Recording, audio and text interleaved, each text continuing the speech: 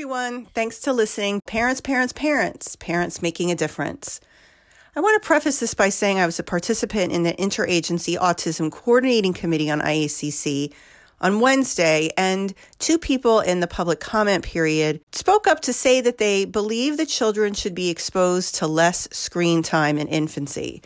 Now, I don't think anyone actually intends to put their kids in front of a TV or an iPad for hours on end when they're 10 to 18 months old, but it just happens. Does it cause autism? No.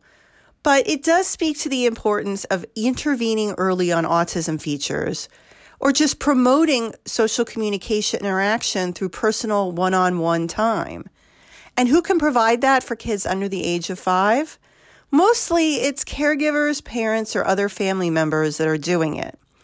There's no doubt that creating opportunities in daily routines, play, and other activities throughout the home during the day, rather just in hour-long bits in weekly clinic sessions, is important to social and communication development in infants and toddlers. You can get a couple hours here and there in the clinic, but you can really fill your bucket over the course of the day or the week by parents working with their kids. Now, parents may feel helpless, but they shouldn't. There are tools like something called the Autism Navigator, autismnavigator.com, to help you. You're not alone. You may feel you're alone, but you really aren't. I know how you feel, but reach out to the Autism Navigator. Go there as a start. But today, let's talk about the scientific literature around parent-mediated interventions. Let's start with a review of the existing literature. Published in Frontiers in Psychiatry by a group in Denmark, the summary of articles were focused on these questions. Remember, systematic reviews are not just summaries. They're focused around specific questions of interest. So first, what's the overall effect of parent-mediated interventions for children and adolescents with autism? What's the effect of these interventions on parental stress, well-being, and quality of life? Which adverse events of parent-mediated interventions are seen? Now, what's the quality of the identified research in this field? And will current evidence of these parent-mediated interventions be sufficient to recommend parent-mediated interventions for children with autism? Now, this was not the first systematic review on the topic.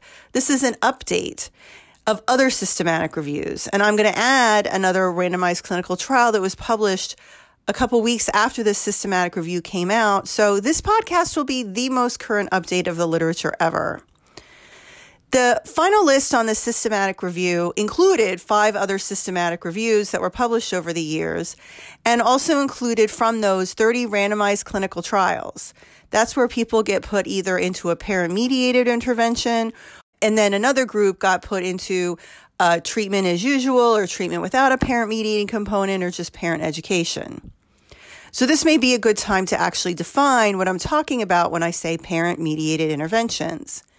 In this type of therapy, the parents learn the techniques of the therapy from professionals, and they provide those therapies to their child at home. It's like the trainer model. Now, this can be done in a clinic or via the internet. And the advantage over the intervention in clinic only is that it gives the children with ASD consistent reinforcement, support, and opportunities for learning throughout the day, not just in 2 or 1 hour blocks every couple of days in a clinic setting. They can be intervention focused on joint attention, or they can be interventions focused on social communication therapy, and it can even be behavioral therapies. The training between the parents and the clinician can be done in person, but thanks to COVID, it's mostly done over the computer. And again, if you want to get a little taste of this, go to the Autism Navigator and Baby Navigator, because they show actual videos of this being done. And while it isn't the direct parent mediation model of getting actual training, you'll get to see examples about how you as a parent can use daily experiences, even things like doing the laundry, doing the dishes, cooking and play, even going to the grocery store, maybe when COVID's over, or other sorts of activities to build skills.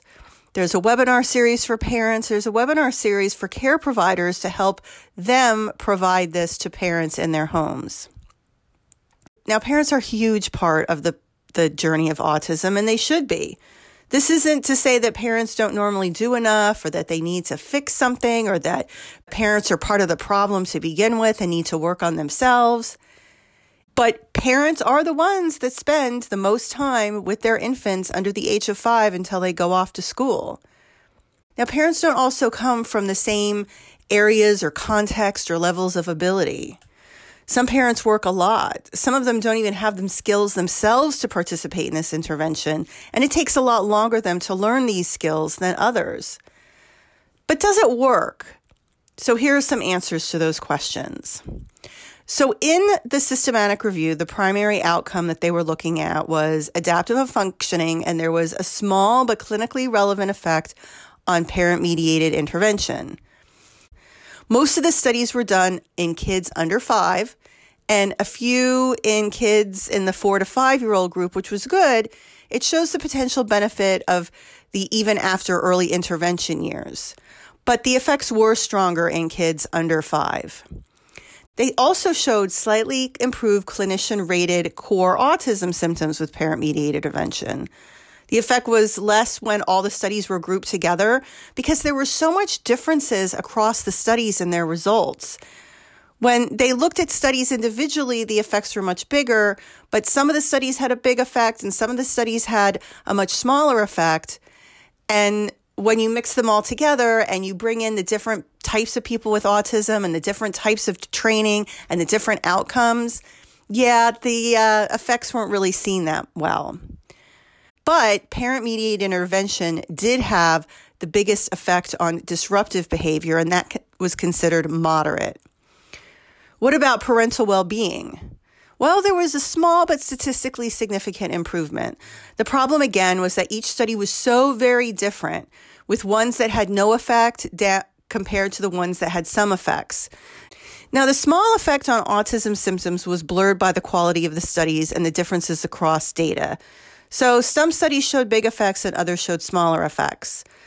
Remember, systematic reviews take into account the size of the study and the overall scientific rigor.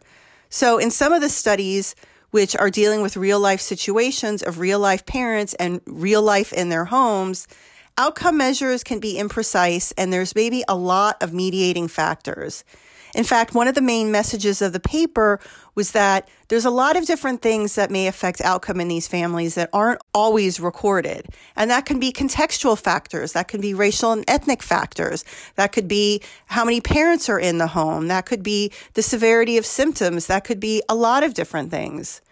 Now, while other studies show positive effects on parent-mediated interventions, sometimes there were concerns about how things were measured, the amount of control each study had over different sorts of conditions and situations that are in the home.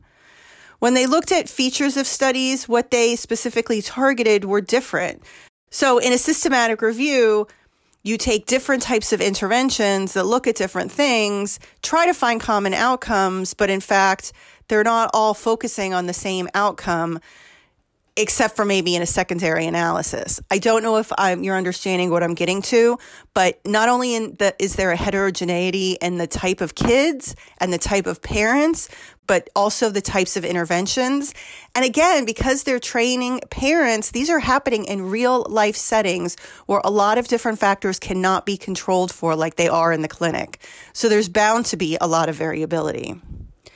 So how would you deal with some of these differences? And how do you deal with all the heterogeneity in the types of interventions and what they're looking at and factors in kids and factors in parents? Well, first, manualize the intervention. Be clear about instructions to parents. There are primary participants and they must actively train and be trained on different skills in the intervention, not just in the clinic, but when they're being used at home. Also, a lot of the studies included got dinged for quality because they didn't include adverse events. Now, we expect an adverse event from a parent-mediated behavioral intervention to be pretty small. And actually, there were very few adverse events reported in the studies that collected them, but not all studies collected them. Scientists need to add adverse events to their reporting so they can consider to be more high quality and their results can be taken more seriously. In another research paper, a group that in fact reviews the quality of different interventions and helps the public make evidence-based decisions led at Vanderbilt was published. So from a group that evaluates studies, how would they design a study and what did they see? Well, their study looked at the addition of a mindfulness-based stress reduction in parents who were trained to deliver an intervention because this stuff is stressful. Now, they did not see an added benefit of the mindfulness-based training. However, just with the intervention alone in both groups, they did see decreases in severity of autism symptoms, an increase in IQ, not a lot, but it did improve. So even in the best studies, the effect of a parent-mediated intervention is not universally beneficial. This is some of the problems in the meta-analysis. If an intervention is focused on one thing like joint attention and is studied for 6 months, and then they looked at adaptive behavior later on. Now, is 6 months long enough to see the effects of joint attention on, say, later disruptive behavior and aggression? These are what is known as proximal and distal outcomes, and something that Michelle Sandbank in a meta-analysis last year identified needed to be done in future studies. Some things may be expected to change over a short period of time. Other outcomes are for the long term, especially those like language and IQ.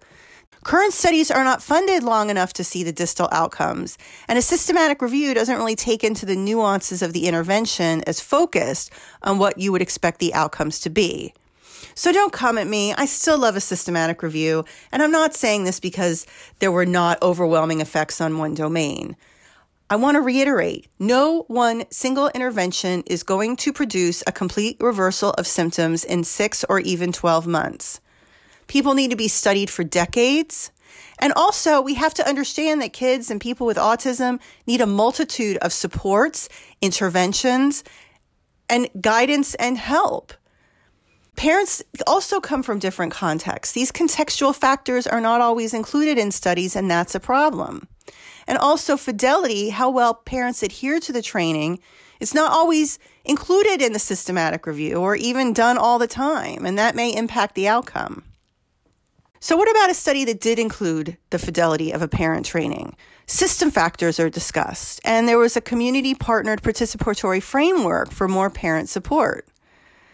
Our friends up in Canada with names like Jessica Bryan and Susan Bryson and Lonnie Zwagenbaum and Lori Sackery that you might have heard already published recently.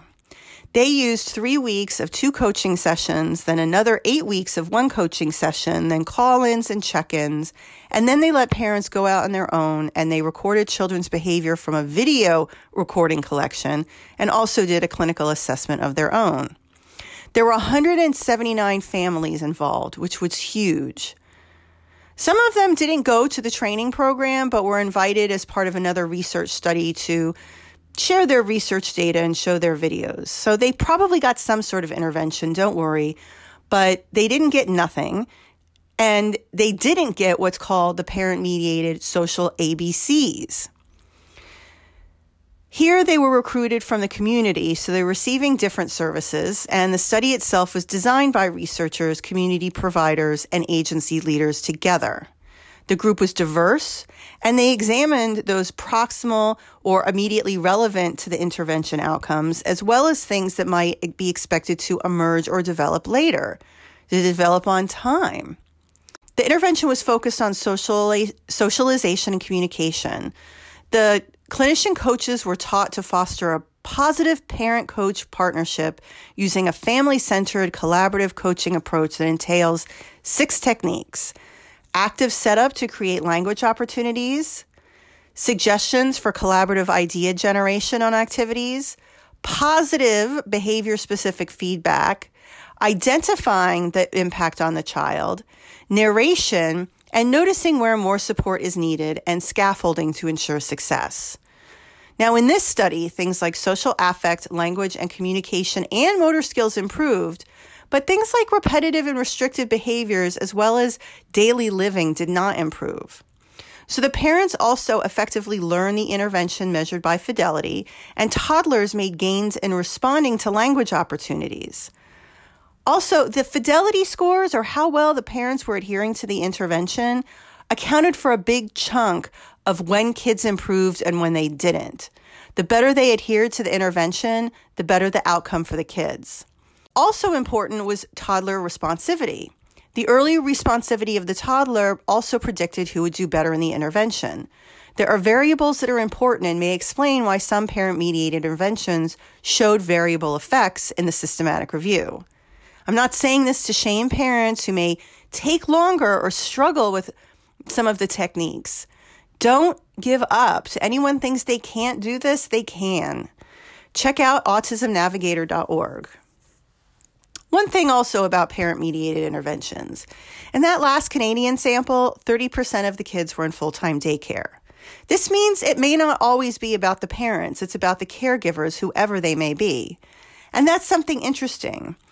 Kids' baseline communication challenges and overall adaptive functioning contributed to the parents' ability to learn the intervention, suggesting that those kids who are a slightly developmental advantage had higher communication skills and their parents or caregivers learned the intervention better. However, I want to enforce that it doesn't mean that intervention should be limited to those with a certain baseline functioning. While every child may not respond the same, every child should have the same access to behavioral interventions. So this is my plug for parent-mediated interventions. They may not all work as well as each other. They may not be measured the same. They may not all be perfect. They may not all produce the huge impacts on behavior as people are hoping. And they are a lot of work. But when they do work, they produce long-lasting effects on parents and children over both the short term and the long term, and they're definitely worth a try. Thanks for listening this week. Talk to you next Monday.